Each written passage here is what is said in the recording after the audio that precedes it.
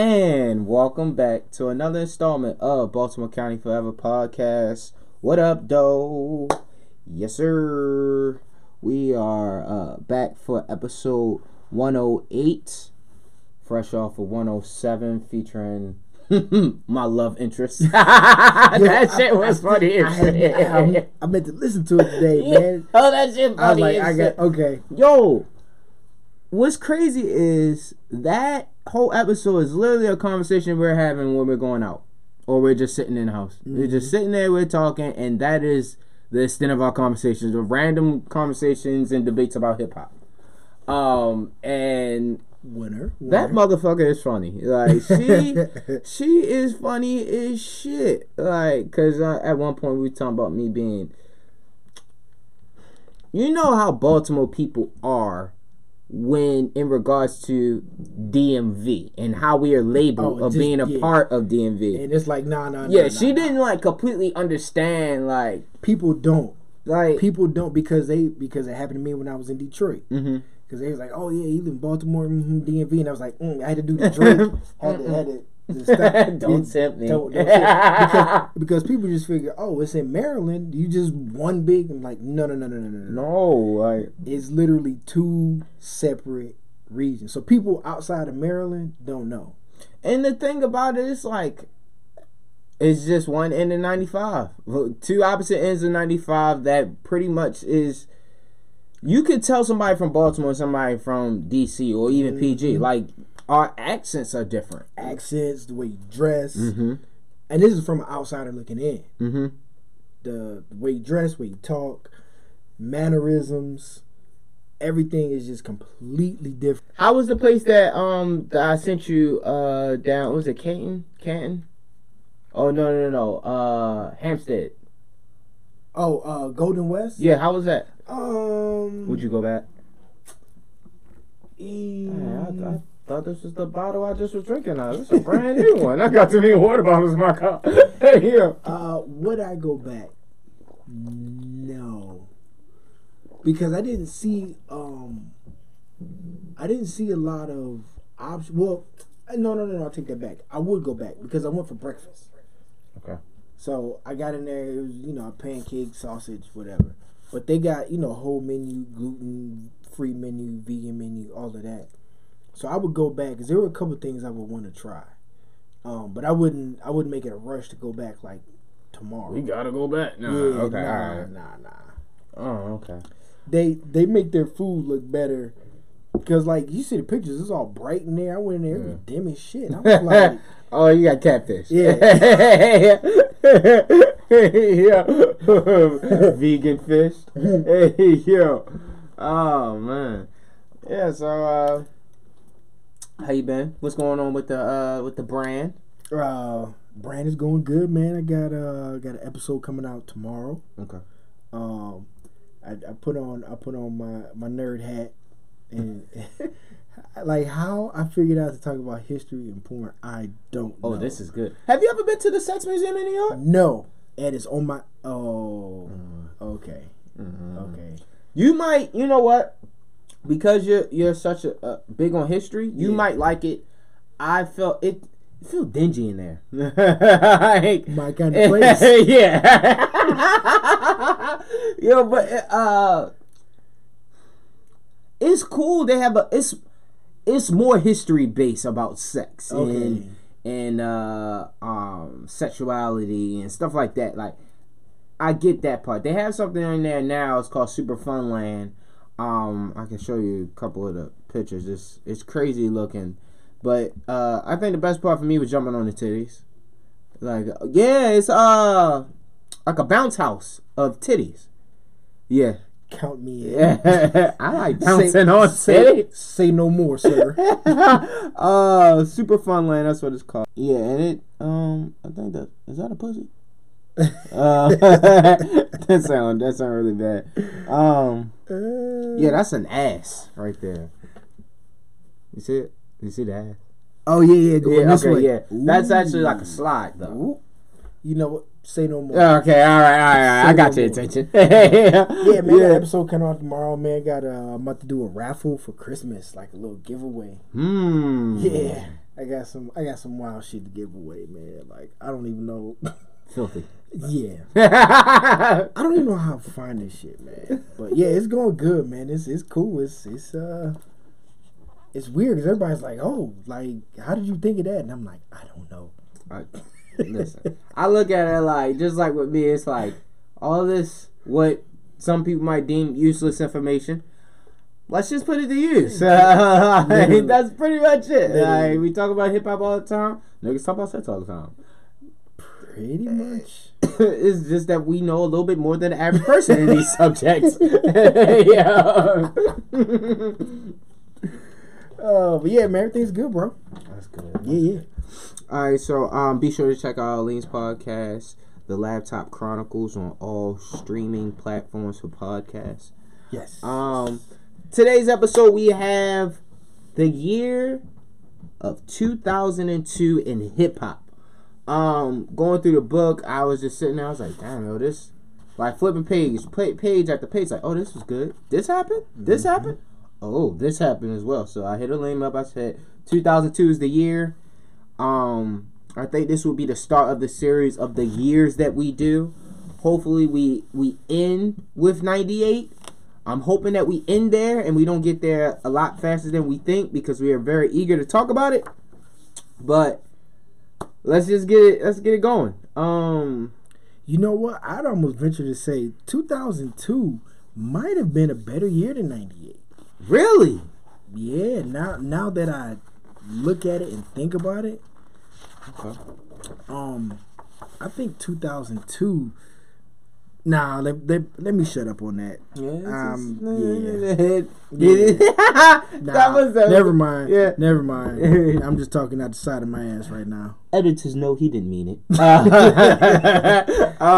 So let's start with you want to start with the Fat Joe? Or? Yeah. All right, give him the Fat Joe one. Let me see. So yeah, What's Love? Murder Inc. was hot.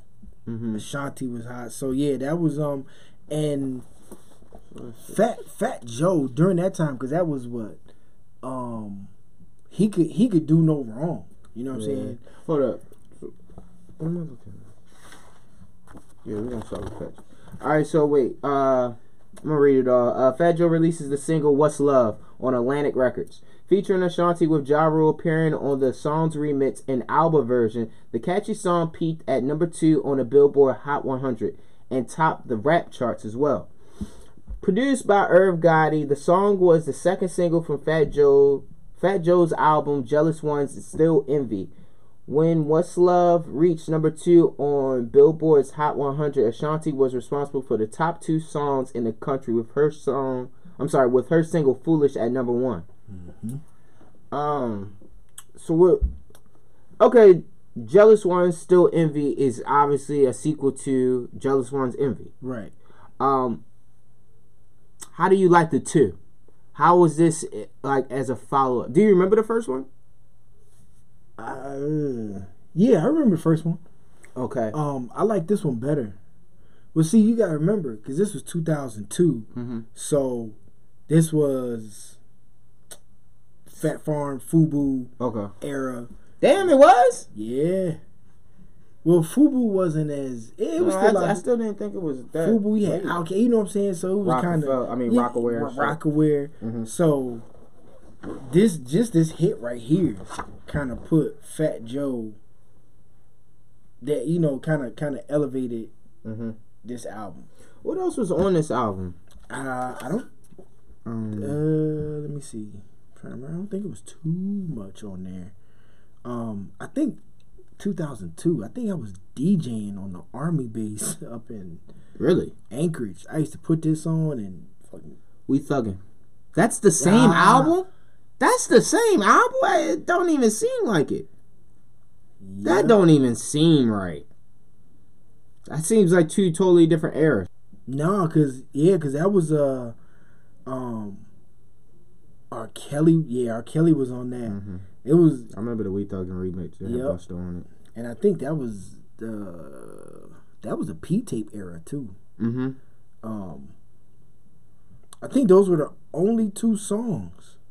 So let me ask you this: does this song do what it's supposed to do without Ashanti and Ja Rule? No. Or do they? Okay, they contributed because during that time, Murder Inc. was on fire, on fucking fire for at least summer after summer. Like, let's say about 99 to about 04, 05? 04. 04, because 50 came. Yep. Yeah, 50 took them niggas out. Took all them niggas out in the song, actually. Yo, shit. Irv Gotti as a producer. Are you familiar with Irv Gotti production side of things, or more from the executive side? He did a couple songs. I think he did. He did some. He stuff did Get with At Me, Jay-Z. Dog. He did, and I think he did Only Customer for Hole. Okay. Only a Customer. Irv Gotti. I always thought. I mean, I thought he was always. I always thought he was a good. He had good business sense. He seemed like a light-skinned version of Dame Dash. Yeah. Yeah. And then like I would want to probably, like, if I was in a situation with either one of them, I would probably, I feel like, I don't know which one I would want to fight more. I'm definitely fighting the Irv more, cause Dame Dash is just too cool. Yeah. I feel like Dame say some shit is just like, you want to fight him though. It's like, no, you playing me. I kind of feel like you disrespect me, but I'm not sure because you're throwing out words I really don't understand, nigga. But I feel like I should punch you in your mouth. Well, punch me in my mouth then. Right. No. This is a trick. Where the cameras? It's like... Yeah, and then Irv Gotti, man. I don't know if you've seen lately. I guess he's on some show with his ex-wife. Growing up hip-hop. Yeah, I haven't really looked into it. And he said some problematic shit about Ashanti. I guess they had a little thing going on. And it's just like, dude, let it go. Yeah, I don't understand. I guess because they talking about doing the Murder Inc. reunion and he doesn't want to be around her, but he's got to be almost 50 right now. He's definitely 50. Like, dude, just let it go. Like, we're not there anymore. Yeah. You know what I'm saying? Shit, Ashanti ain't be there no more. Ashanti is actually on the cover for Tory Lane's new album, Chick Tape 6. I think it's 6. Okay. She got them yams. Yeah, she is. She's a creative woman. Yeah. Shall I say? They said her and Maya are escorts. What? I did hear that. That's on the rumor mill, on the rumor side of Baltimore County Fabric Podcast. They said that I forgot who I was talking to. They were saying that they heard that and I hate to do speculation stuff, but here it is. They said that most of the R&B artists, when they become like forgotten about or up there in age, they become escorts for like high priced people and shit like that. Her, Maya, stuff like that. But I know Maya still tours and stuff, so yeah. Shout out to Ashanti though. Shout out to Maya. I'm part of the rumor mill and things. So next up we have April 2nd, Cameron. Well, got tongue tied. Let me just say that Nappy Roots album that introduced, for the most part, they introduced most of us to Anthony Hamilton. Okay, well, so go. You. Oh, okay. Yeah, we can do that one. Oh, man. Nah, so I mean, because I think they were from Kentucky. Yes.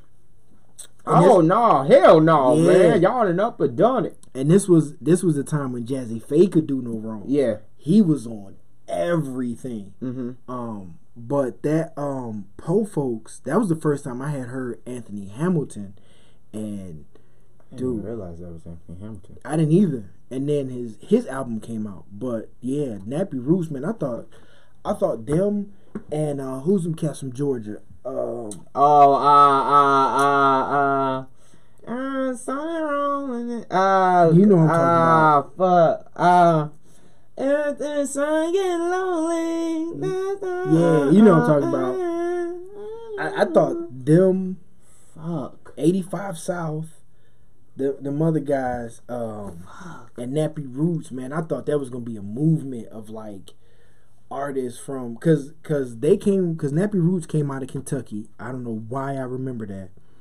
And then you had 85 South. They came Phil Mob. There we go. Yeah. And then I think they were from like Albany, Georgia. Yeah. So, and then that was also the time when Bubba Sparks came out too. That's crazy. So it That's kind of crazy. seemed like rap was about to take off because a lot of people were coming from places you had never thought that these folks was coming from. Mm-hmm. So that's what I remember about Nappy Roots. The fact. You mind reading that off for the people? All right, That's yeah. Watermelon Chicken. And February 26th. Horrible album name. Oh my god. I think I still have that CD Really? somewhere in this house. I shit you not. Matter of fact, I know I still have that CD. But Nappy Roots released their debut album, Watermelon Chicken and Grits, on Atlantic. The Southern Sextet of Skinny DeVille, B Still, Ron Clutch, Fish Scales, R Prophet, and Big V released 2 independent collections before making their major label debut on Atlantic. Mainly produced by James Groove Chambers. The platinum selling album reached number 3 on the R&B hip hop charts. Down Home Set spawned the hit singles All Naw, which finger. Whoa! Wrong podcast, bro. Oh shit! which featured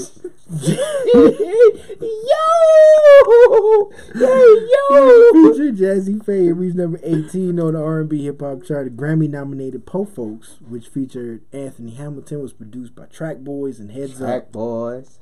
which cracked the R&B hip hop chart. So yeah, Track Boys. I They did Jaquan, Tipsy, I think. oh I think that was them. okay. Yeah, I didn't realize Anthony Hamilton. This is 2002, and I know Anthony Hamilton's first album was phenomenal, and So Def did that. Jermaine Dupri, it came out on So Def. That's One of the fucking wild as shit, bro. man. He that album was, dude. Anthony Hamilton. They say if you play an Anthony Hamilton song backwards, you'll get a plate of. I'm sorry. That's Aria Lennox. She's funny on IG. Oh really? Okay. Hilarious. But anyway, I'm sorry. Go ahead. But no, they say you play what they say if you play Anthony Hamilton song backwards, you get a plate of greens, macaroni and cheese. It's so soulful. It's so soulful. Yep. But yeah, his when his CD came out, because of this song, I immediately bought it. Yeah. That's definitely Trap Boys. That's funny as shit. All right, so moving along. April 2nd, Cameron releases the smash hit "Old Boy" on Rockefeller Records. Excuse me. The Grammy-nominated chart topper. That sounds funky. I feel like we on your podcast now. The Grammy-nominated chart topper featured Joel Santana, who, along with Cameron, were members of the Diplomats. Produced by Just Blaze, the lead single off the platinum-selling album "Come Home With Me" topped both the R&B, hip-hop, and rap charts, where it spent 5 weeks and dominated summer radio. Yeah. Have you checked out Cameron on Rap Radar podcast? No. Really, really insightful of the growth of Cameron. Okay. He talks about, being on entertainment to Epic, how Epic like bullshit around with the marketing money and stuff like that, to going to Rockefeller, and at one point people like Get Low and State Property trying to figure out how they got offices within the Rockefeller building. But with the way Cam described it, he was like, bro, we cleaned out a closet and had somebody put some phones in there, and we made offices for us. But it just seemed like, just based off that interview, it just seemed like the vision came from getting fucked over at Epic. Okay. So by the time they got to Rockefeller, they know what to do, what to do, who to be chummy with, and how to put out music and stay on people, not waiting on this popular record company that we are currently with. Right. I remember when Old Boy came out. Old Boy came out, shit, that was like 106 and Park days. So it was like nothing I've ever heard before. Yep. I remember it being a remix, Old Girl. I remember Mariah Carey using it at one point too. Could Cameron do the same thing? What record company was hot at that time outside of Rockefeller Records? When Rockefeller had it, it was like Rockefeller and You still had Bad Boy. in 2002. Uh-huh.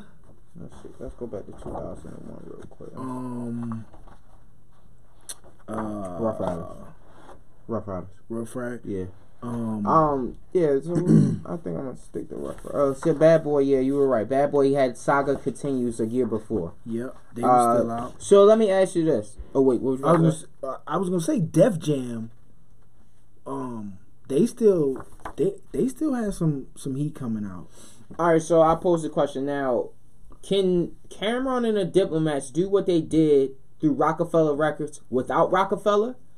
Like, let's say Diplomats was under Bad Boy. Do they get the no? All right. Well, no. I take that back. No, they needed a big label push. They needed a face. Mm-hmm. You know, they needed to attach their wagon to somebody else, mm-hmm. which was Rockefeller. Mm-hmm. Now, they couldn't do it on their own, but I think had it been Bad Boy, had it been Def Jam, had it been No Limit, because they, like you say, they showed up like, okay, we're here, we're gonna do our thing, we're not waiting on y'all, we just need y'all backing. Mm-hmm. So I think because at that time, I think a lot of I mean, it's like a free agent. Mm-hmm. You know what I'm saying? You just show up and you just a part of the team, like you're doing your own thing. Like, so I think no matter who they were with, they came with their own agenda, and they were gonna make it happen no matter what. Mm-hmm. So what we have next? We got April 16th. Hot in Here. We got Nelly. Yeah, which even to this day, you know, it sounds dumb as shit, but that saying will stick with you forever. As soon as somebody says it's getting hot in here, what do you say? Take off all your clothes. Exactly. It's corny, but it just stays with you forever. Let's see where we at. All right, so April 16th, Nelly releases the single "Hot in Here" on Universal, produced by the Neptunes. "Hot in Here" is the second breakthrough single on Nellyville, topping the Billboard Hot 100 for 7 weeks during the summer of 2002, featuring samples from Neil Young, Nancy Sinatra, and Chuck Brown. We'll come right back to that. The song earned Nelly a win for the first ever Grammy for Best Male Rap Solo Performance. I didn't realize Chuck Brown is sampled on here. I didn't either. What does Chuck Brown mean to DC? He's the Who is Chuck Brown, rather? I'm sorry, I jumped the gun. I guess you would call him the godfather of go-go. Okay. And I guess he would be like the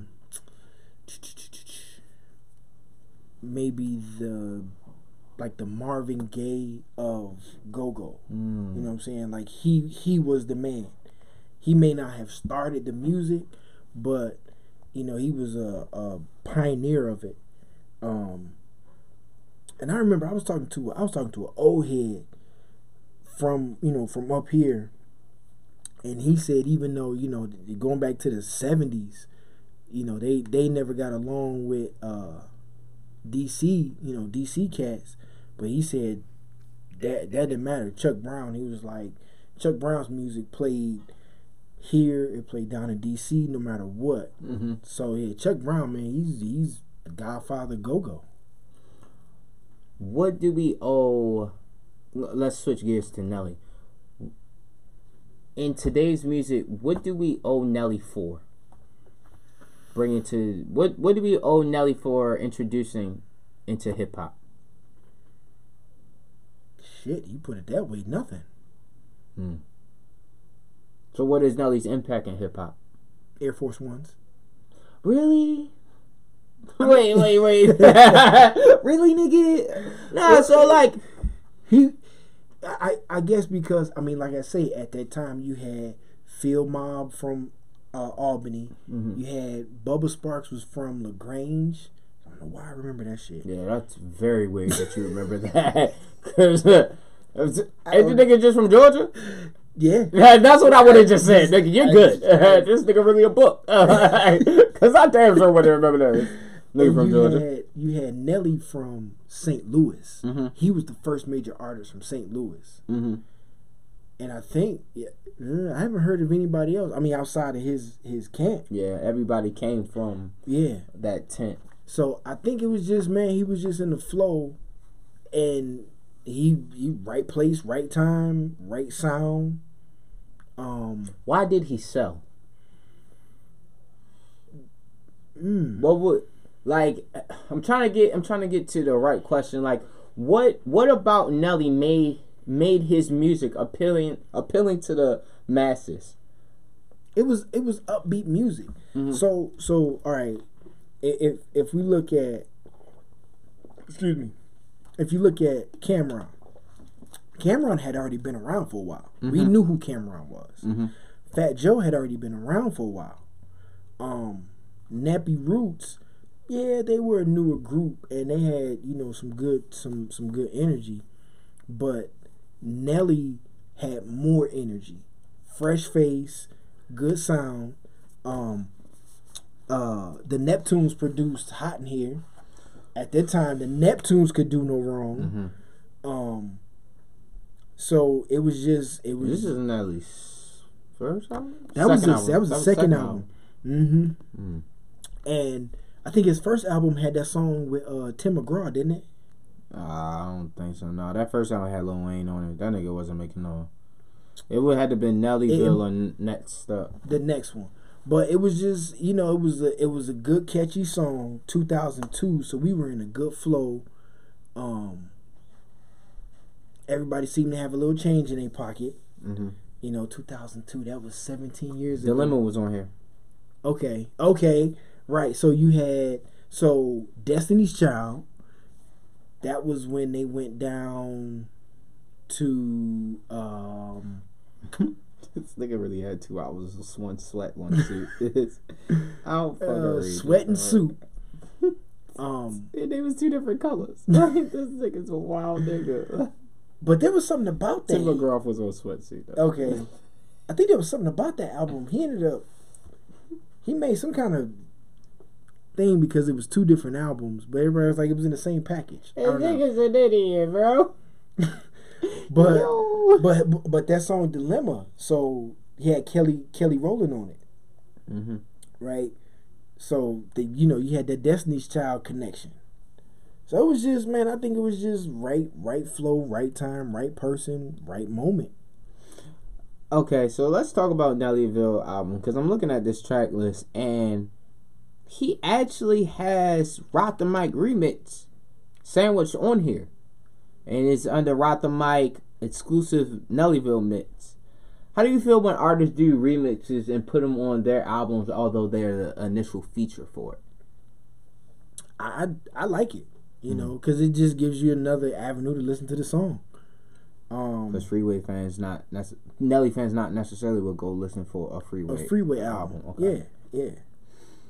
Little fun fact here: there is a dirty version of Nelly's music, Dirty, and there's a Country Grammar remix with E40,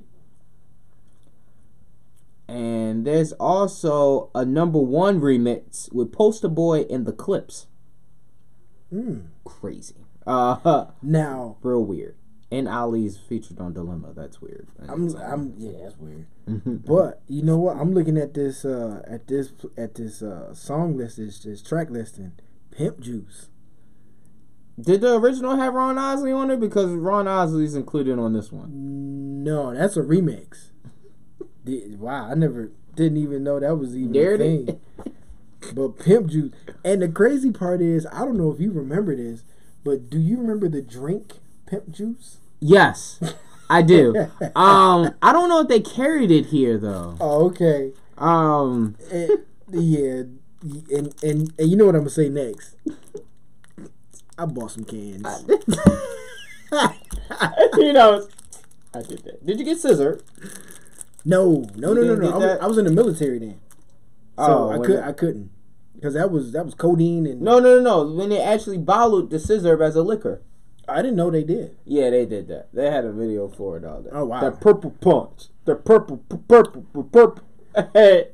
No, but I remember. I mean, this Nelly. We had Air Force Ones was on this one. So, shout out to Nelly. Hit him with April 26th.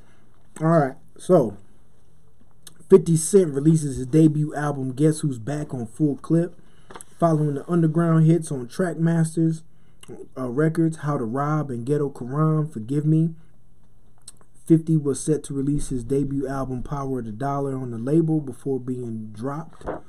3 years later, 50 would assemble Guess Who's Back in Toronto as a mixtape, reaching number 28 on the Billboard 200, number 13 on the R&B hip-hop chart.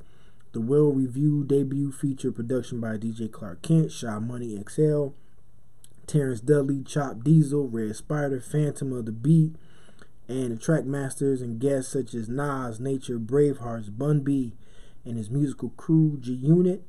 Eminem's manager, Paul Rosenberg, would play a role in the impressive debut of the Detroit superstar by winning the bidding war to sign 50 Cent to his label.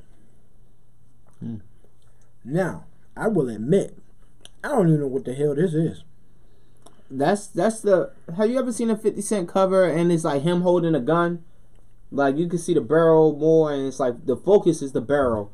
I remember when it came out. I feel like I didn't really get my hands on it until like after all the mixtapes came out. Oh no, Guess Who's Back?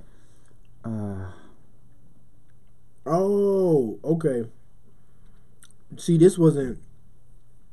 This never made it up there to where I was at.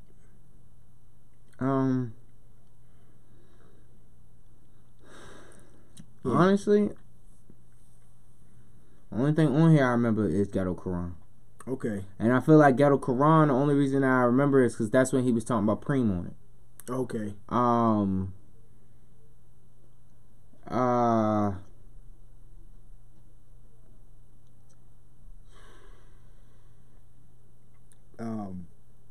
Yeah, we gotta talk about that later. Alright, so let's give it a little aftermath. Cause see, I remember 50 Cent. I just remember hearing about How to Rob. Then all of a sudden, he came out on Interscope, Shady Aftermath.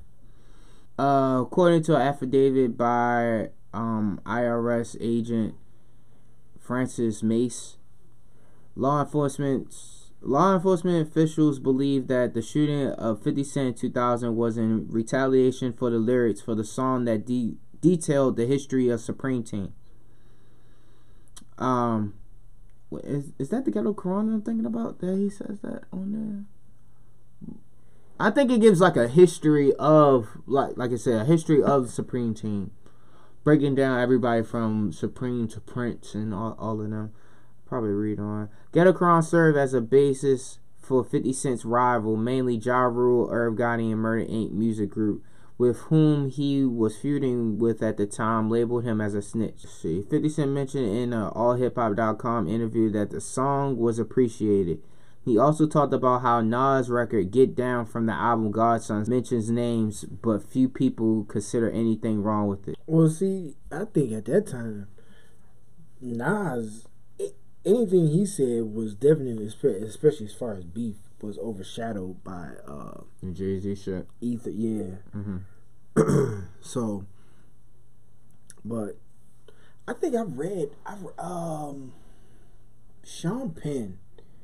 I think he might have put the nail in the coffin as to why 50 and Ja Rule have been beefing. And it's basically, from what I've read, it was basically a misunderstanding. Like some dumb shit. And I think 50 still beefing to this day. Yeah, that's crazy. Yeah, like bro, we like damn near 20 years in. Just stop. Just stop. Yeah. All right, so here's a something that happened in Vibe. Okay, from Vibe. You've come under attack for violating the code of the streets with songs like Ghetto Quran, where you mention names. Is that a fair criticism? Everything, this is 50 Cent talking now, everything that's in the Ghetto Quran is in Cop Shot, a book from the fucking library. Everything in that song was in the paper at the time that it went on. The shit that these niggas is talking about don't make fucking sense. Then somebody put, it was originally placed on the unreleased album with Columbia Records, Power of a Dollar, though it later added onto the mixtape Guess Who's Back. Ah, okay. Shout out to Fifth. I mean, I'll take the time to actually listen to this album. I don't really remember. I probably should call Vic. That's it. Vic will know.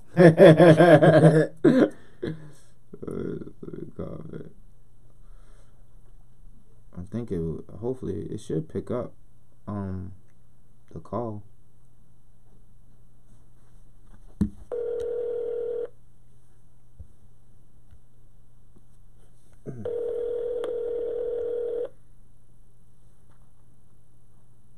He probably doing homework too. Yeah, he's probably doing that. Hello? Hey, Yeah.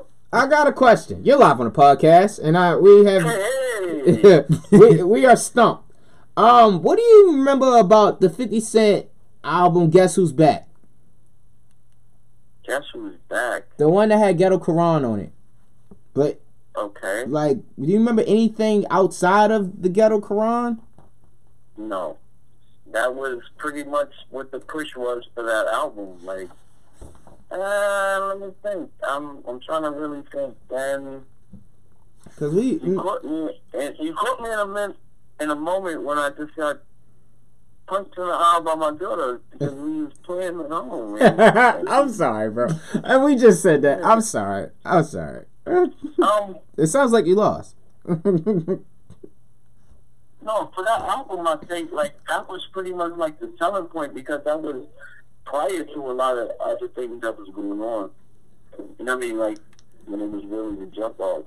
Mm-hmm. And I think that was the main selling point for that. Because if you remember, it was that everybody really paid attention to. Mm-hmm. To that. Everything, you know what I mean? It was mixtapes. It was mixtape 50. You know what I mean? Like everything was mixtape 50. Mm-hmm. You know what I mean? So I think that's around the time when Problem Child and all that stuff was coming out. Ah, right? Yeah. You're right. I was just calling because I nobody remembers anything from this. Like it's in the book, but it's like I think the G Unit mixtapes is what was really got people more into him as an artist, not this. Right. I mean, it was a combination of things. You know what I mean? Like the case relationships. It was like I said, he had a combination of one. You know what I mean? Like he had the G Unit plus he had the mixtape joints that was dropping. Mm-hmm. Yeah, Fifth had a serious movie. Like he knew what he was doing. Mm-hmm. Playing the game of what he was doing. Yeah, definitely. All right, man. That's it. I don't want to. I just got punched in the eye. And then God bless you. Go ask your eye. Who's on here with you? Oh, my man Aline. What up, though? What up? What's happening, bro? Lean. Yeah, hey, buddy. Lean. You know what I mean? We gotta talk off here. Oh yeah. We gotta talk. We gotta talk off here. Yeah. But yeah, I mean, pretty much that's what I just remember. Like, it was that was pretty much what it was, and it was almost one of those type of things where you really had to find it if you wanted to hear it. Yeah. You know what I mean? Yeah, it doesn't. I mean, because That we joint was definitely underground. You know what I mean? yeah. we sure enough confused about it. We're not Yeah. confused, but we ain't. Everybody remembers the cover, just don't remember shit on the album. Like, No, I don't think that it was really nothing. It was nothing else. Mm. And like I said, a lot of people still don't remember that. You know what I mean? I just remember How to Rob. That was it. yeah. And I remember all the G in the mixtapes. Mm-hmm. That's it. I don't remember like the prior to the G in the radio mixtapes, like just that whole particular mixtape era. Cause I remember Right. like I mean, because that's when, like I said, when Problem Child and all them joints came out, that was all them joints. He just was doing a barrage of joints, yeah, and you know what I mean? whatever worked. and it was right, and it was nothing like that was really like, because I don't even know if, like, even with the Fall joint, if it was really was it a legitimate joint that he put out? You said with was the it Nas? just like a collab? Huh? You said Nas? No, the Quran joint. Oh. Well, Was it like something legit, or was it like something that, you know, that people just put together to make it? no, it was a song. Apparently, it was supposed to be a part of the Power of a Dollar, but it was left off. So I guess he just took it and put it on the on this.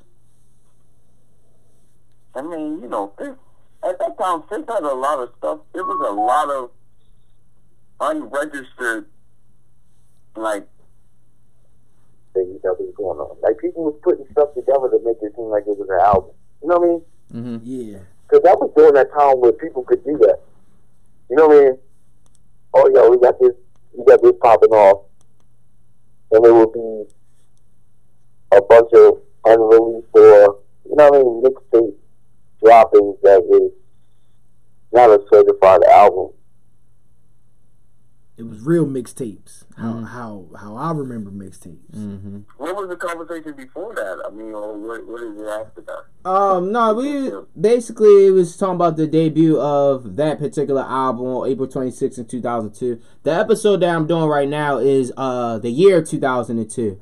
So basically, I'm just going through the year, different things coming up. Like next up, we have May 21st with Eminem releasing an Eminem show. And, I mean, it may be a great year. That was a blur to me. You know what I mean? Like, Mm-hmm. I was living life real fast.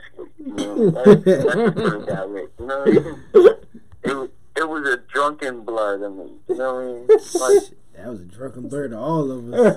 Except for me, nigga, I was like in the 8th grade. Like, right, so it's like from that time, it's the early 2000s to like maybe 7, 8 when I started slowing down. You know what I mean?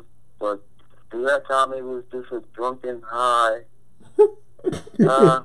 fast time for me. You know what I mean? yeah. I can give you, you know, knowledge about some things I may remember. I mean, it was just like, yeah, I was on the right shit. You know what I mean? Yo. All right, so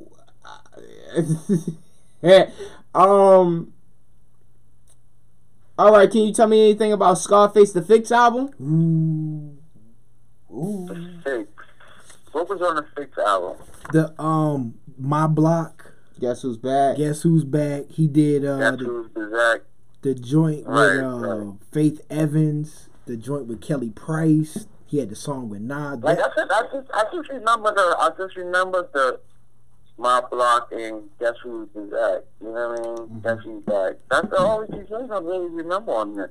Well, You see, know what I mean? Like I was that to this day, that is one of my favorite that Guess albums. Who's Back joint. You know what I mean? It made a stamp though. You know what I mean? That beat alone. You know what I mean? Well, this was the Because album. people was- He did this on Def Jam. He got 5 mics in the source for that. I remember that. 5 mics on that? Yeah, he got 5 mics for this one. Yeah. Well, like I said, that was... But during the time with the Source on the 5 mics, that was on what? That was what, like 2005 or something like that? That's 2005 when they started to get all sketchy and started hating Eminem and shit. Yeah, I mean, like... But this is 2002. He got 5 mics, so they still was a credible. Yeah. Credible. But the Source wasn't credible at that time no more. They were on their way Compared out. to where it was for me. You know what I mean? All right. When I looked at the Source anymore, it was not credible no more.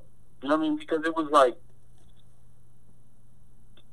to me, it was magazine sales was going down to what I looked at it. Mm-hmm. You know what I mean?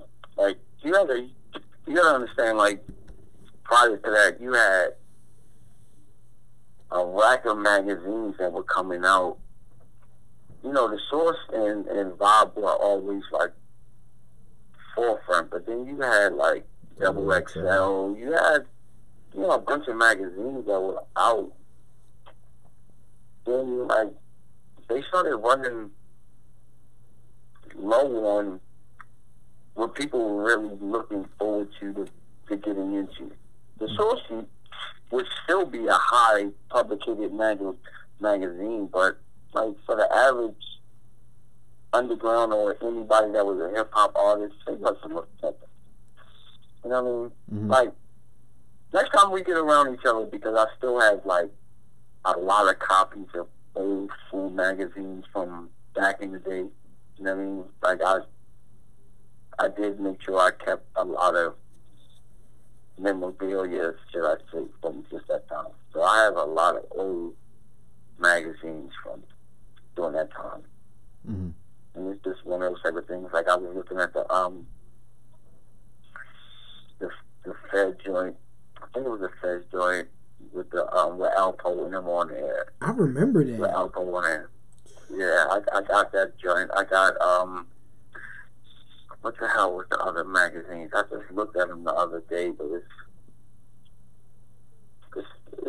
a bunch of them. I have a bunch of magazines that I've just always kept from back in those days. See, I ain't the only one that keep old magazines. No. I mean, it's great. It's a great source of what we were. You know what I mean? Like, Right.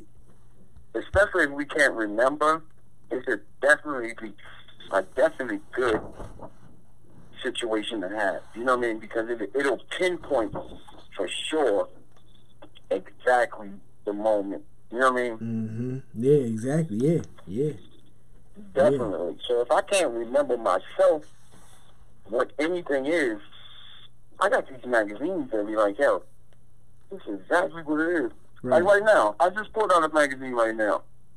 It's a Double XL magazine with Jim on there, Freaky, and Jewels. It's a band of brothers. This is from March 2009. I just pulled it out. You know what I mean? Like, I do have stuff that I can just reach. You know what I mean? Like, Mm-hmm. not even digging into no archive. I just talking about it. Like, just touched it right now. Like, Mm-hmm. that's from 2009. Like, Stop it. and you know what I mean? That's Cam ain't even on it. That ain't even Dipset. I think that was like the start of the balling era. That was the start of the balling era, right? All right, man. I'm gonna let you go. We're gonna finish up. Yeah. And then we can just get up there. That's like we should just get up and do like a nostalgic Ooh. episode. You know what I mean? Yeah, absolutely. To see what we could just bring out the box and just talk about it. Man. All right. Yeah, that'd be Yeah, fun. we could definitely set that up. We just get up, you know what I mean? Put it together and just see what we can just on a shock value to see how far, or you know what I mean, just the information of how you can touch on things. Right, you know what I mean? right. That'd be a dope little piece. Yeah. It ain't gotta be a whole interview, just a segment. All right. You know what I mean? All right. But yeah, appreciate you, brother. Y'all keep doing y'all thing. Shout out to Baltimore County. You know what I mean? Right on. Hey. Vibes. All right, man. Man, shut up. All right, yo. That nigga started He to get started emotional. Gotta love Vic, yo. Yeah. So, alright, we're gonna go right into August 6th. Yes. Scarface releases his 7th studio album, The Fix, on Def Jam, debuting at number 4 on the Billboard 200 and topping the R&B hip-hop chart. The Houston rapper's 7th studio album featured guests such as Faith Evans and Nas, featuring production from Kanye West, Knots, Tony Pizzaro, and the Neptunes. Scarface's first release with Def Jam yielded the popular single My Block, which reached number 46 on the R&B hip-hop charts, and the Kanye West produced Guess Who's Back, featuring Jay-Z and Beanie Siegel, which reached number 28 on the R&B and number 5 on the rap charts. Prior to this, were you a Scarface fan? Yes. Scarface fan from Ghetto Boys or Scarface fan from solo music? Ghetto Boys. Okay. Yeah. I think everybody was from My Mom's Playing Tricks on Me. Yeah. So let me tell you something. I probably talked about this before. Never seen a man cry till see man die scared the shit out of me as a child. Mm-hmm. Petrified. I don't know. And to think they played that shit on the radio. Mm-hmm. That shit scared the shit out of me. I'm like, oh, bro, man. Turn the shit off. Turn the shit off. You know what, though? The one thing I realize now is that I think he came out and said it because Mind Playing Tricks on Me was, 92? Then Pac died in 96. So everything between 92 and 96 was Scarface. He was in everything was real dark. Yeah. He was in a really dark place, and he addressed it. He didn't know, or a lot of people didn't know or didn't address it, but it was a mental health thing. He was like, dude, I was severely depressed, and it had been years building up.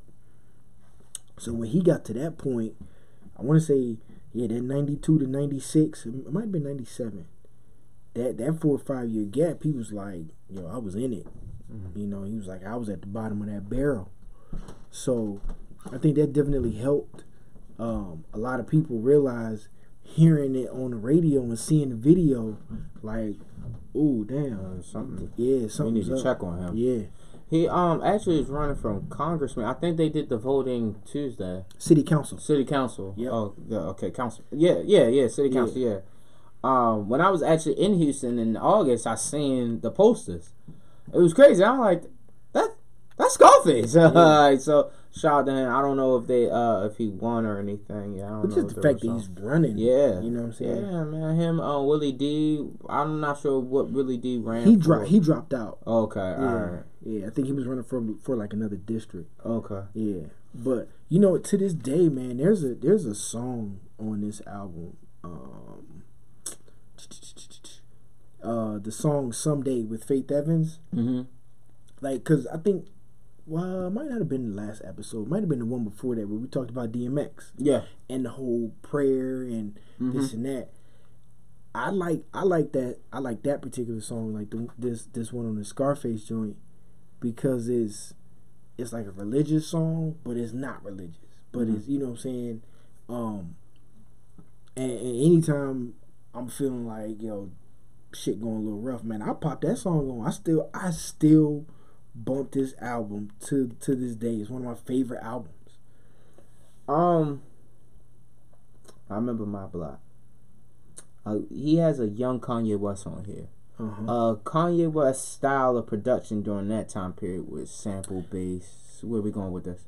Did you get my text message about songs that shook America? I watched it. Jesus Walks. I watched the Jesus Walks one. Yes. That was really fucking good. Yeah. Really fucking good. I didn't watch the Kendrick Lamar one yet. I haven't seen that one yet. But the Jesus Walks one was really cool to see the behind the scenes. I'm glad to see Rhymefest speak on it. And Rhymefest get the shine he's supposed to get. Although, like, his career really didn't work out for himself, the backstory of Jesus Walks and just young Kanye getting to that point, it's fucking amazing, bro. Yeah.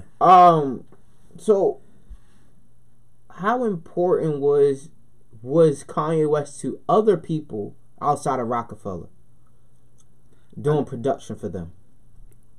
I think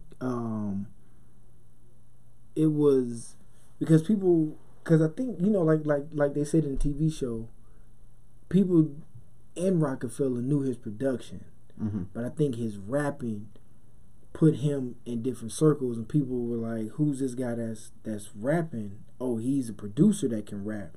So they were like, "You know what? We need what you got. We need that energy." So I think his production got him in the door. His rapping got him in the room. And then once he got in the room, everybody started paying attention. Like, what can we get from you? You know, production or a verse. And I think that's what made Kanye. Where was Scarface in his career? 7 solo album, The Fix. What was the album before that? Or like, what year did it come out? Let's see. This came out in 2002. You know, this is when Scarface, they made him president of Def Jam South. Yep.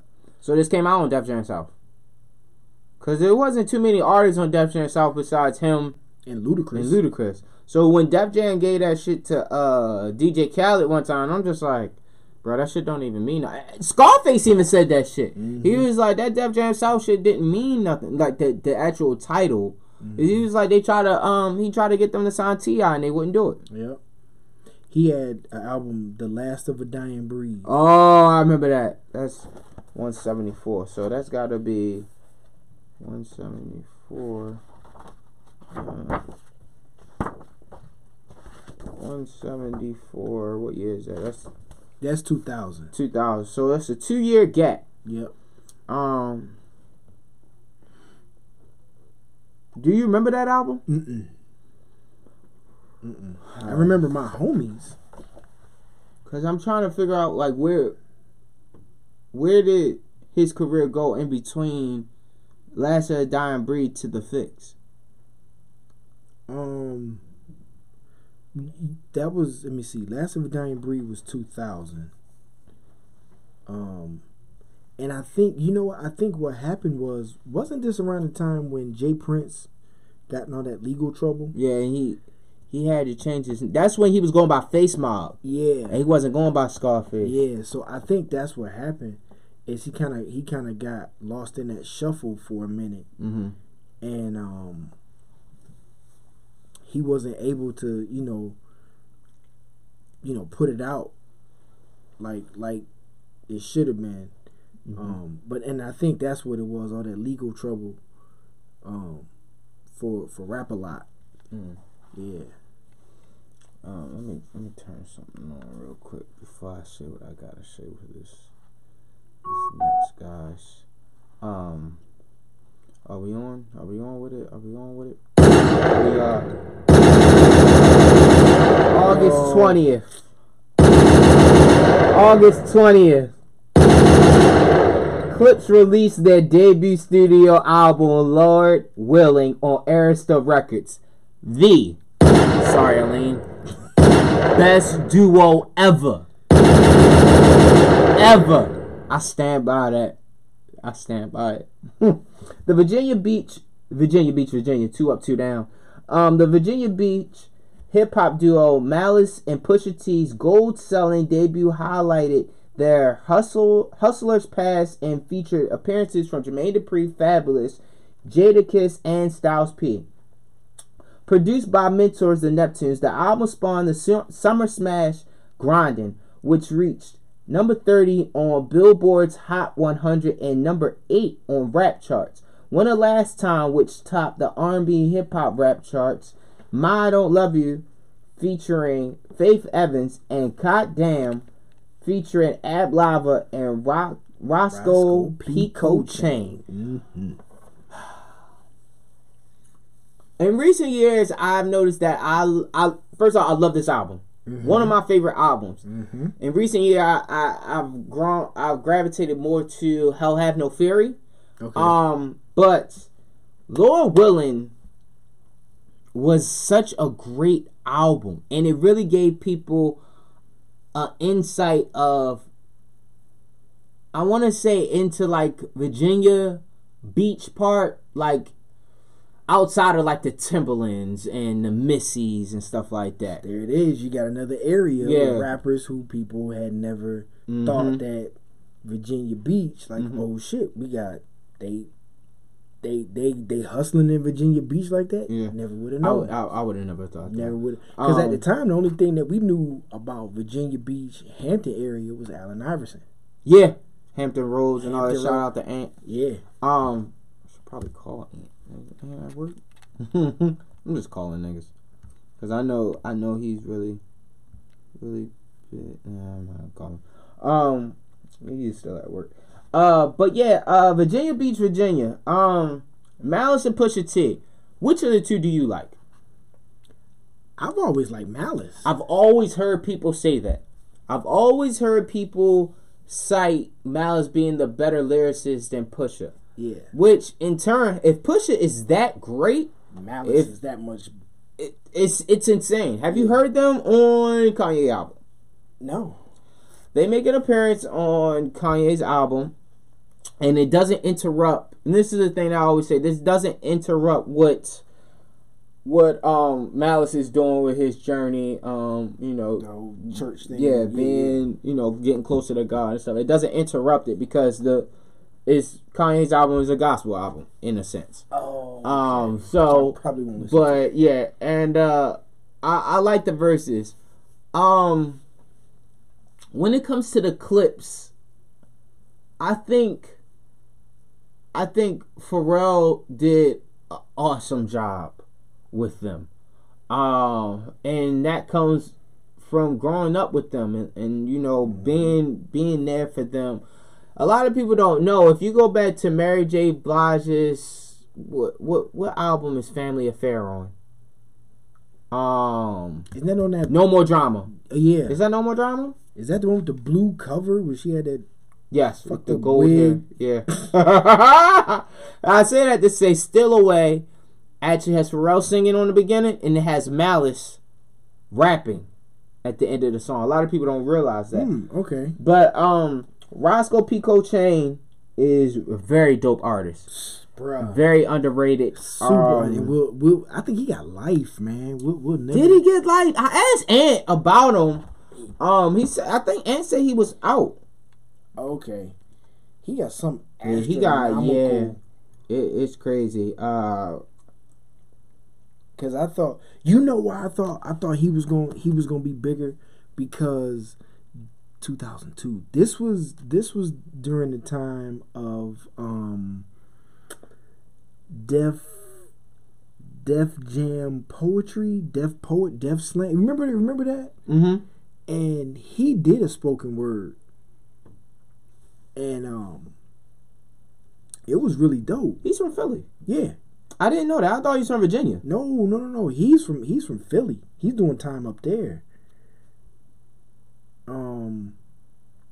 Cause Pusha talked to him on the phone.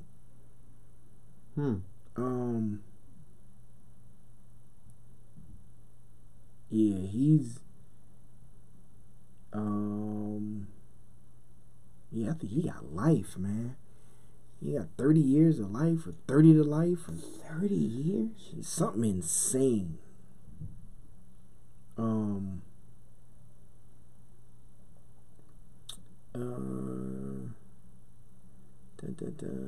This is 2015 that they have Pusha T. So he's gone for a while. But yeah, shout out to him. Shout out to Ab Lava. Ab Lava is another Philly legend from But Major Figures. That I like the remix that was on the Neptunes album. Which one do you like better? Ant posed this question to me about 2 weeks ago. Which one did you like better? The one on the Neptunes album. Me too. See, Ant said that he liked the one with the one that's on this album better. I think he said he told me to go back and listen to Malice verse on it. He said Malice's verse was way better on the original one, I believe. Malice's verse might have been better, but the overall song was better. Pete Imagine, our Rolls Royce fashion, that Uns fashions, hand out styles of ice cream cones. Get the fuck out of here. That's not real. These gats is real. Something like a Batmobile. How important was it for the Neptunes to start their own label, high off of their success of all these different artists? I had to. It was in the flow of things. Mm-hmm. They could do no wrong. Yeah. You know, it was like anything they touched was solid gold. Yeah. It was like Kanye. Anything Kanye put his hands on at that time, and that's the reason people went to them. Mm-hmm. Because they knew, hey, I got this track. It sounds like shit. You know what? I'm going to call up Pharrell and Chad, or I'm going to call up Kanye, and I know I'm going to have a hit. Mm-hmm. Next up, we have October 1st. Yes. I know you want to talk about yes. Go ahead. Do your thing. Exhibit releases his 4th studio album, Man vs. Machine, on Loud Records, debuting at number 3 on the Billboard 200, the gold-selling set, which was executive produced by Dr. Dre, featured an all-star guest list that included Dr. Dre, Snoop Dogg, Eminem, M.O.P., the Mr. Porter produced lead single, Multiply, featuring Nate Dogg, reached number 23 on the rap chart with 3 singles, My Name, Symphony and X Major, and Choke Me, Spank Me, Pull My Hair, all reaching the R&B hip-hop chart. Yes. What can you tell the people about this album, and what does this album mean to you? To me, it's one of my favorite albums overall. It's Exhibit's best album, and it also shows the genius of Dr. Dre, because he had put out an album before. I think he had put out 2 albums before, and he had like a song or 2, but it seemed like when Kendrick Lamar came out with Good Kid, Mad City. Mm-hmm. You know, even though he was on TDE, okay, he had his albums. You know what? I need to get Dre on there. He got Dre on there. All of a sudden, boom, his album popped. This was the first time that people really realized it. Like, you get your album executive produced by Dr. Dre. Dre is gonna come in and he's gonna put his touch on it, and it's gonna be something special. That's what this album was. Mm-hmm. You know what I'm saying? From Multiply, he had it wasn't just that song. Multiply has a remix produced by Just Blaze. Yep. And I think Busta Rhymes. Busta Rhymes is on it. Yep. Because the video is funny as shit. And that's when all Just Blaze beats was like, yeah, I think it was Just Blaze. Yeah, it sounded like Rock the Mic almost. If I'm correct. Yep. Hold on, it was because he did the song "Break Yourself," "Heart of Man." He had it was a sample from that song. You know, the rains in Africa. Mm-hmm. That was sampled on there. He had Razkaz and the Golden State Project. That's his group, right? Mm-hmm. Okay. Yep. And then he had Anthony Hamilton on this. On the song called "The Gambler." You did a lot of work that year because he's on Eve's 3rd album, Evolution, too. Who? Anthony Hamilton. Yeah. That's when he was just coming out. Plus, his album came out. That same year? If not this year, the next year. Yeah. Okay. But yeah, Man vs. Machine to me is a complete project. Mm-hmm. You know what I'm saying? There's a couple songs you can skip on there, but it, you know, with Dre behind it, you know what I'm saying? I think this is one of my favorites. Let's move along to October 30th. Jam Master Jay was killed. Yeah. How much of a blow to hip hop was that? It was. Now, did you see the songs that shook America? Did you see the one they did on Run DMC and Jam Master Jay? No, I didn't. That might have been the first episode where they were talking about how when they came out, I didn't realize the look they had the look that Run DMC had all came from Jam Master Jay. Mm. And it also said, you know, cause Run, you know, he had his brother, and he was a school kid. DMC was a school kid. What they said was, Jay was cool with everybody in the neighborhood. He used to hang with the hustlers. He used to hang with the rappers. He used to hang with everybody.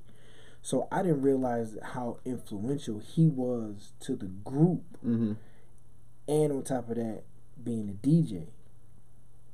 So him being shot and killed, I think it kind of fucked everybody up because he just wasn't that guy. You didn't think he was that guy. Yeah. He was like, you know, and on top of that, he showed 50 how to rap. Mm-hmm. A lot of people don't know that. But that was crazy because that's when, because this was 2002, so you're coming off Pac dying, you're coming off Eazy-E dying in 95, Pac coming up, you know, dead 96. Damn, I didn't realize that was so close. Big dying in 97. Oh shit. Then we had, you know, September 11th. Mm-hmm. No. I'm sorry. Eazy-E died, Pac died, Big died, Aaliyah died. Mm-hmm. Then the towers fell. Mm-hmm. And then Jam Master Jay dies. And it's just like, yo, what else could go wrong? Mm-hmm. And he was only 37. yeah, he was 37. And that's crazy. The fact that you know, everybody was like, he was such a likable guy. And I think I remember reading about it. You know, they said he didn't get robbed. Like, it looked like he was in there talking to somebody. Yeah, you seen the video? I mean, the show. The show on Netflix. Yeah, that shit was creepy. Yeah, it was really creepy. And it sucks, man, because I mean, we don't know what he might have been into, some crooked shit. I don't know. You know, ain't trying to sully his name or nothing. But I just know from the outside looking in, it was just like, what did he do? Like, they just killing people left and right now. Yeah. You know, but yeah, that was crazy. With all those people dying, you know. We got November 8th. Yo, you want to talk about that? Yeah. Universal Pictures film 8 Mile is released in U.S. theaters. Eminem made his acting debut in the semi-autobiographical film, which was directed by Curtis Hanson, co-starred Kim Basinger and Mekhi Phifer. Critically acclaimed film opened at number 1. Eminem's song Lose Yourself from the soundtrack won an Oscar for Best Original Song. The first hip-hop song to win an Academy Award reached number 1 on the Billboard Hot 100. The multi-platinum soundtrack debuted at number 1 on the Billboard 200 and also features songs from Rakim, Nas, Jay-Z, Gang Starr, Obi Trice, Macy Gray, among others. What was the city of Detroit like when this came out? I remember I was watching some movie, and I was in the preview for this came on, and everybody in the movie theater was like, really? Because we thought it was just kind of corny, because I mean, from Detroit, you just know 6 Mile, 7 Mile, 8 Mile. 8 Mile is just a street. It's like Liberty Road. Okay, but the way they make it seem like it's like, oh, this shit is his own county or something like that, or his own city. 8 Mile divides. It separates the city from the suburbs. Oh, okay. So, and it was kind of like when my mom and them was growing up, black people didn't live close to 8 Mile. You only worked across 8 Mile because that's where all the white people lived. Oh shit! I was supposed to touch that. So then, when I was growing up, it became a status symbol. It's like, okay, if you making all this money, you know, the more money you made, the closer you lived to 8 Mile. If you really had some money, if if you had a good plant job and you was making, 80,000-90,000 a year, you lived across 8 Mile. That means you made it. So in a sense, man, I kind of get what this movie is about, because I think he's from the east side of Detroit, and I think he grew up either on 8 Mile or close to 8 Mile, And the thing about 8 Mile is just kind of like a barrier. So to him, you know, I kind of get the symbolism of calling the 8 Mile like I'm just trying to make it, but I can only make it up to a certain point. And the point that's keeping me trapped in this city is being below 8 Mile. But yeah. Did you like the song? I mean, did you like that movie? Was it a real depiction of 8 Mile, Detroit hip hop culture? Yes. Okay. Yes, because they filmed it at St. Andrews Hall. Mm-hmm. Everybody who was ever anybody has gone through St. Andrews Hall. Okay. Slum Village, Jay Dilla, Royce, Trick,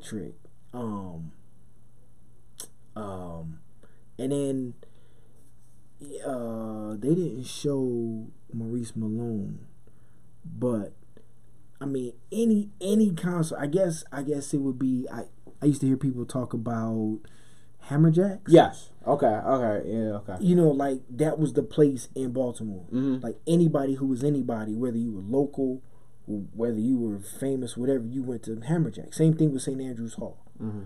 Anybody who, and they had the freestyle battles. I mean, it was very, very real. You know what I'm saying? And even to this day, I don't think they do I think St. Andrews Hall is still open. There's a guy on he's a DJ from Detroit. His name is he's on Instagram. His name is Mr. Monotone. Mr. Monotone. He was real cool with. He DJ for everybody. He still DJs to but Black Milk. Black Milk. Have you ever heard Black Milk? Yeah, my dad actually told me about him. That's random. Dude, my man, so underrated. Mm-hmm. Detroit rapper. But the dude, Tony, he knows anybody that came through Detroit. Mm-hmm. He's worked with him, talked to him, got their number. He still has business cards or like napkins where him and Jay Dilla was, you know, sliding each other notes. Mm-hmm. You know what I'm saying? So, yeah, 8 Mile is a very, very, very good depiction of Detroit hip hop.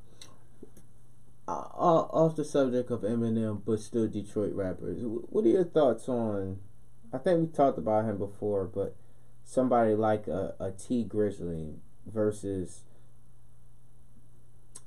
what do you think of Detroit's hip hop nowadays compared to Detroit hip hop from, say, Eminem Royce era? It's just a reflection of the culture as a whole. Mm-hmm. You know, I'm gonna get a shirt that says I saw it for sale. It says 90s rap veteran. Mm-hmm. So what goes in my ears is that 90s rap. Mm-hmm.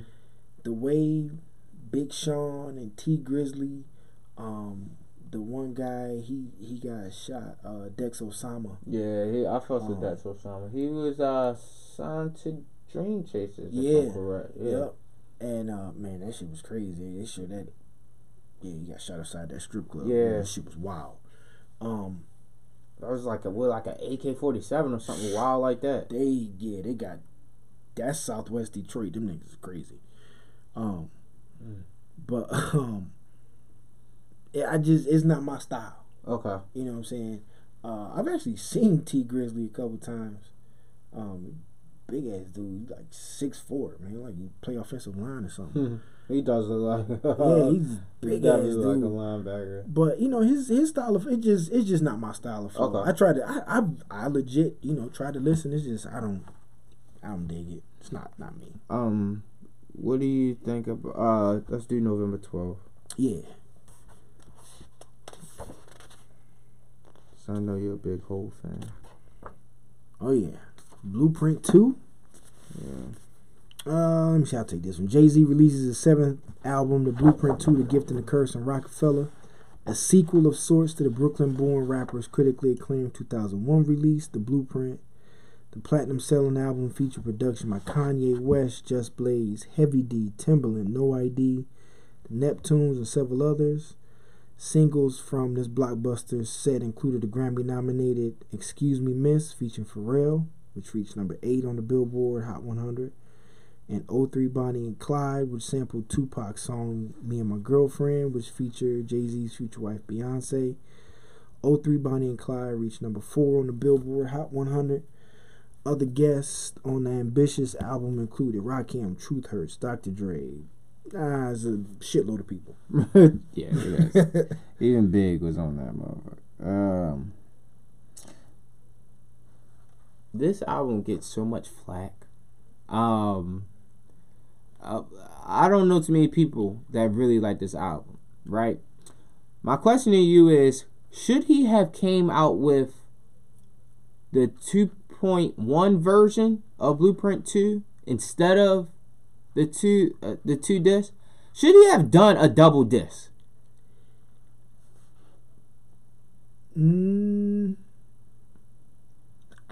I think so. Because either way, you were gonna get all the music. Mm-hmm. Whether it was 2 at a time or 1 this year or 1 next year. And I think that a lot of people were doing double albums. Yeah. Because, Tupac had put out the All Eyes on Me double album. Mm-hmm. And Life After Death. Yep, Life After Death. So was this album supposed to be his Life After Death / what's the Tupac album? All Eyes on Me. All Eyes on Me. Do you think that was the intent on putting it out like that? I think so. How did that go? I like this album. I don't know too many people that like the album, which is crazy. I really like it, especially from the the blue disc. Cause Killer Mike that's when he was new to the world, or he was new to the rap world. Even the black disc. I really like the black disc. The black disc had As One on it. That was I think that was like one of my favorite songs on there. Earth, Wind, was Fire, Nigga Please on that one? I think Nigga Please was on that second disc. That was on the black disc. Diamonds Are Forever.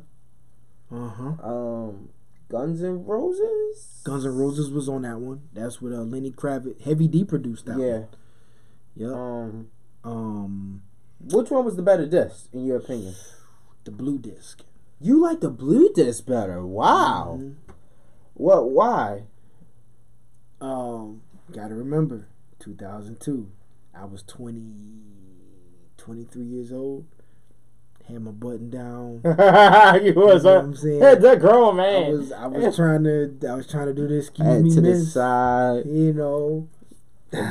The big fat fake watch. I had a fake Rockefeller chain. Yeah, shout out to that chain. Gave me the itchy neck.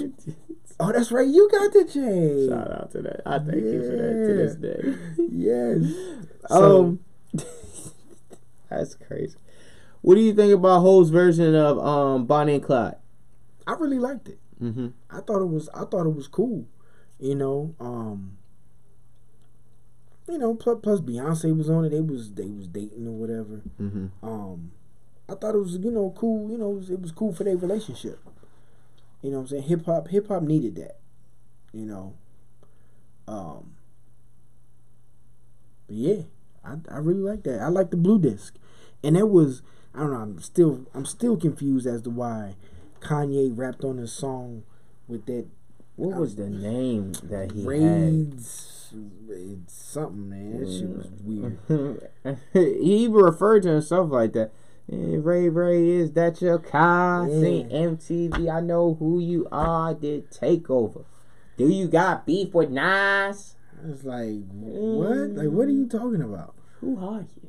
I think he was still trying to find himself as an artist. Yeah. But I want to touch on something real quick while you try to find that. November 26th, Tupac releases his 4th album since he passed. 4th. Mm-hmm. Better Days on Interscope. My question to you is, how do you feel about this kind of music? Like, are you happy to get his music once he passed? Like, no.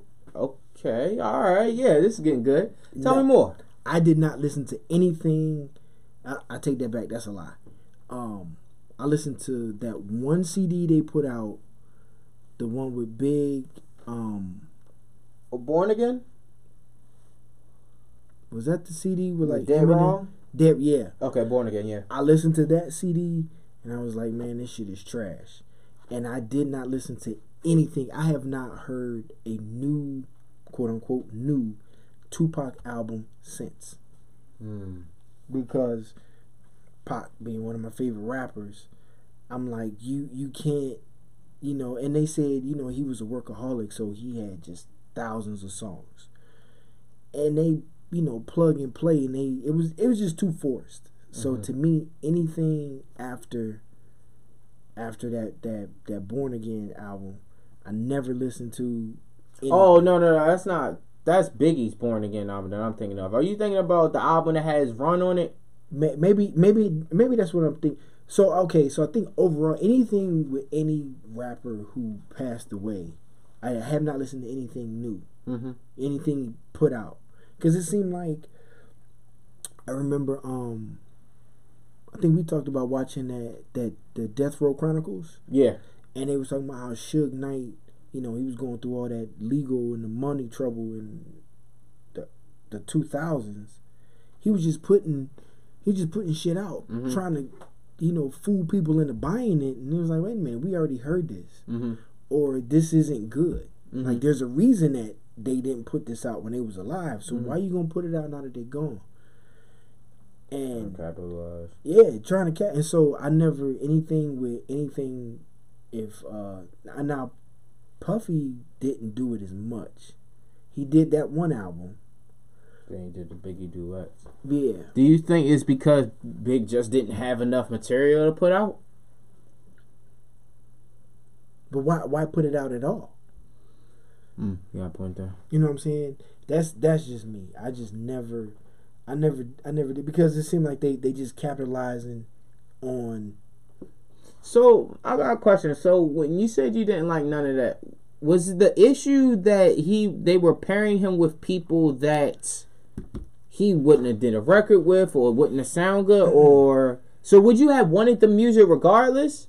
Like, because we know he recorded this music. Yeah. It's probably just unfinished stuff and then mixing it up and just finishing it. Would you have still wanted the music if it was just raw music? It's just, I'm fine with what he gave us. Okay. Yeah, because to me it was like round peg, square hole. Okay. You know, you just jamming something in there trying to make it fit. Wrong podcast.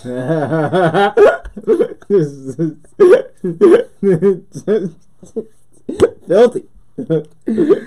Oh, legit talking about music, people. The sound effects was horrible. I know. The visual was even worse. Yeah, well, I get it. I fucking get it. Let's do one more out the door. You want to do Common or you want to do Nas? You pick, cause I fucks with either one of them. You know what? Let's do Common. We've never talked about Common. Okay. Yeah, let's do that. I really don't know too much about Common. Out of all of this, like, I don't. Well, this was okay. Let me see. December 10th. Erykah Badu album? Yes. Oh, this gonna be good. Common releases his fifth album, Electric Circus, on MCA. The album cover influenced by the '67 Beatles classic Sgt. Pepper's Lonely Hearts Club Band. Featured images of Jimi Hendrix, Erykah Badu, Jill Scott, Minister Louis Farrakhan, Black Thought, Big Daddy Kane, Prince, Chris Webber, The Last Poets, Assata Shakur, Richard Pryor, and among others. The experimental album, which reached number 47 on the Billboard 200 and number 9 on the R&B hip hop chart, contained the hit single "Come Close," featuring Mary J. Blige, hitting number 18 on the rap chart. Other guests that appeared on the album included Prince, Erykah Badu, Vinya Mojica, CeeLo Green, Bilal, Sonny Sandoval, Jill Scott Farrell, Omar, Letitia Sadler. Influenced by the 1968 Rolling Stones TV special Electric Circus, featured production by Questlove, Neptunes, and Jay Dilla. So, this was when Erykah Badu was giving him the business, and my man was loving it. What you just did? He was out there. Yeah, this Common is quite different than the Common that we got in the early 90s. Yeah. Well, he didn't change too much. He never really veered. His style never really veered too far from where he started. Okay. The only difference was my man was coming out in fucking knitted hats and bell-bottom pants because Erykah Badu was in there. It's like, nigga, what are you doing? Yeah. But his music never. Now this album, a lot of people didn't like it because, like they said, it's an experimental album. I think every artist had that experimental album. Like I was listening to Redman, There's a Dark Side. Okay. And I don't know if anybody remembers, but Redman even said it. He was like, yeah, I was going through some shit. I was trying something with that album. That was his experimental album. People don't talk about that album at all. I fucking love it. It kind of was like sandwiched in there. That was like 95, right? That was 90, yeah. I love that album. I gotta go back and listen to it. Especially that song Green Island. Oh man, that's the shit. And Electric Circus was the same way. You know, it was something different. You know, Common was, well, first of all, he has one of the greatest rap songs ever. I Used to Love Her. Then he had the beef with Westside Connection. Yeah. What's crazy about that is me and Lauren, we were watching the show, and they were talking about his diss, and she never heard the diss record up until this past weekend. Oh man, he went toe to toe with them. That shit was wild, and it was to the point where Ice Cube was like, "Nah, I'm good." Yeah, it was a reach. Yeah. He was wrong. Yeah, that nigga was wrong. Man, I was just sitting there like, nigga, they wasn't talking about you. He wasn't talking about you at all. He sat Cube down. And then you had like Water for Chocolate. And you know, I like the follow up to this, which was B. But yeah, I like this album, man. It was different. I still listen to one of the songs is on my workout playlist. So yeah, I fucks with it. Yeah. Do you want to get into the Nas? Because I know you're a huge Nas fan. I mean, we can. We don't really. Let me see. Actually, briefly, we can speak on it. Briefly, yeah, because it was a couple jams on this. Yeah, so let's see. December 13th. Nas releases his 6th album, Godson, on Columbia Records.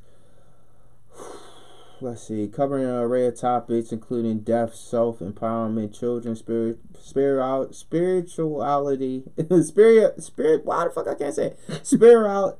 Spirituality. What a spirituality? Yeah, spirit.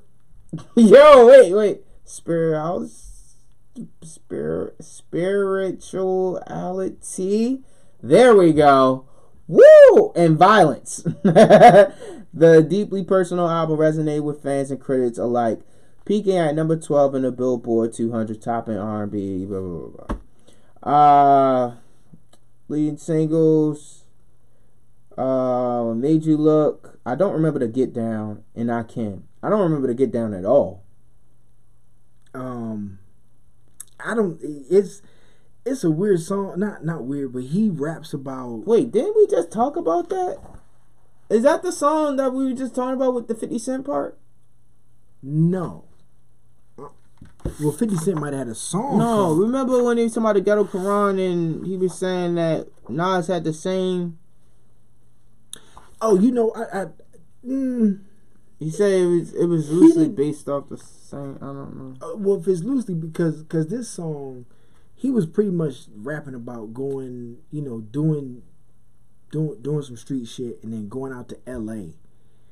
But he really didn't name it. It didn't seem like he named anybody. You know, he was pointing fingers and naming names.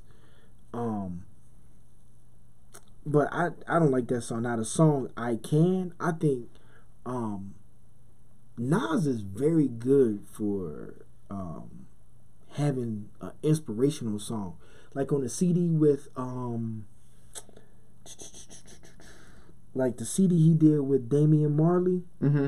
I went to that concert too. You said it was great. It was fucking amazing. Distant Relatives. Mm-hmm. He's got a song on there with Lil Wayne. I think it's called Change. And it's a very, very inspirational. So I like that about Nas. Mm-hmm. Nas will give you something. He doesn't seem like he's, you know, in your face. He's not like M.O.P. Shout out to M.O.P. Shout out to M.O.P. M.O.P. If you could be the most peaceful person in the world, you hear M.O.P. song, you fighting. Yeah, they're in your face. Yeah. Literally. Like damn near nose to nose. Right. It's like, back up, bro. Yeah. But Nas is the total opposite. And I like that he'll give you, you know, some street shit, but then he'll give you some inspirational, you know, like I can't. You know, to this day I still love that song, man. And I think this was the album with he did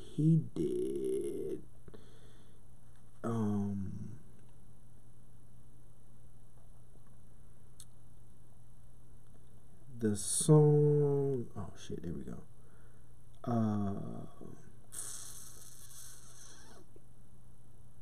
It's not on this one.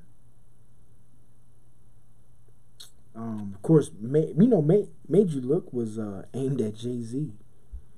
I don't think a lot of people know that. Really? Yeah. Yep. They were still beefing it? Yep. Damn. Yeah. Let me see to the page of my rhyme book. Was that in reference to like dead presidents? Yep. Huh. Okay, that makes sense now. Yep. Yeah.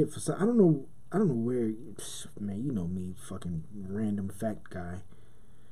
I heard that somewhere, and Nas didn't come out and say, "Hey, I'm talking about him." He was like, "Yeah, I'm talking about him." Yeah, and about that song. Yeah, this is for him. I'm looking for a specific song,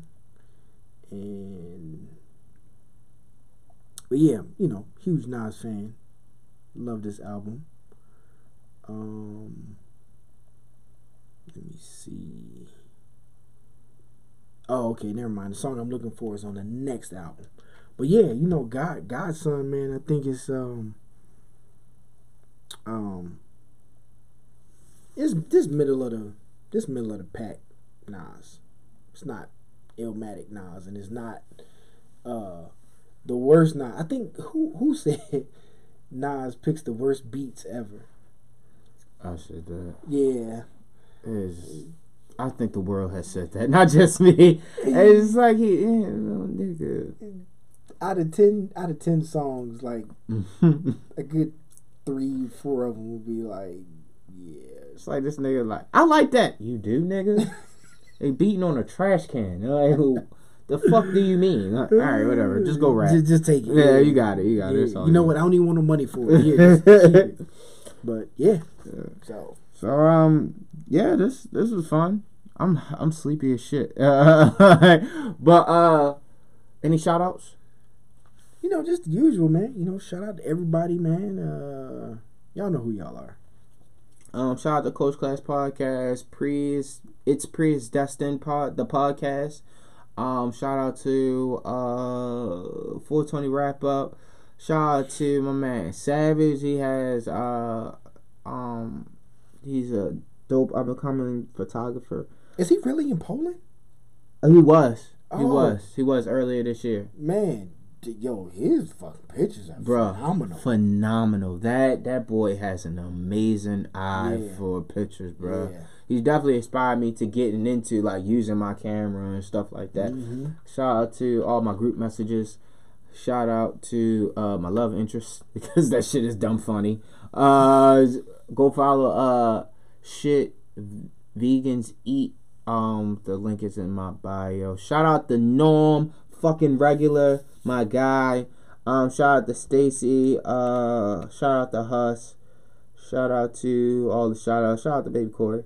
Shout out to all my good people over there. Shout out to Sarah. Shout out to everybody, man. That's all I got. Baltimore County, forever. Going to sleep.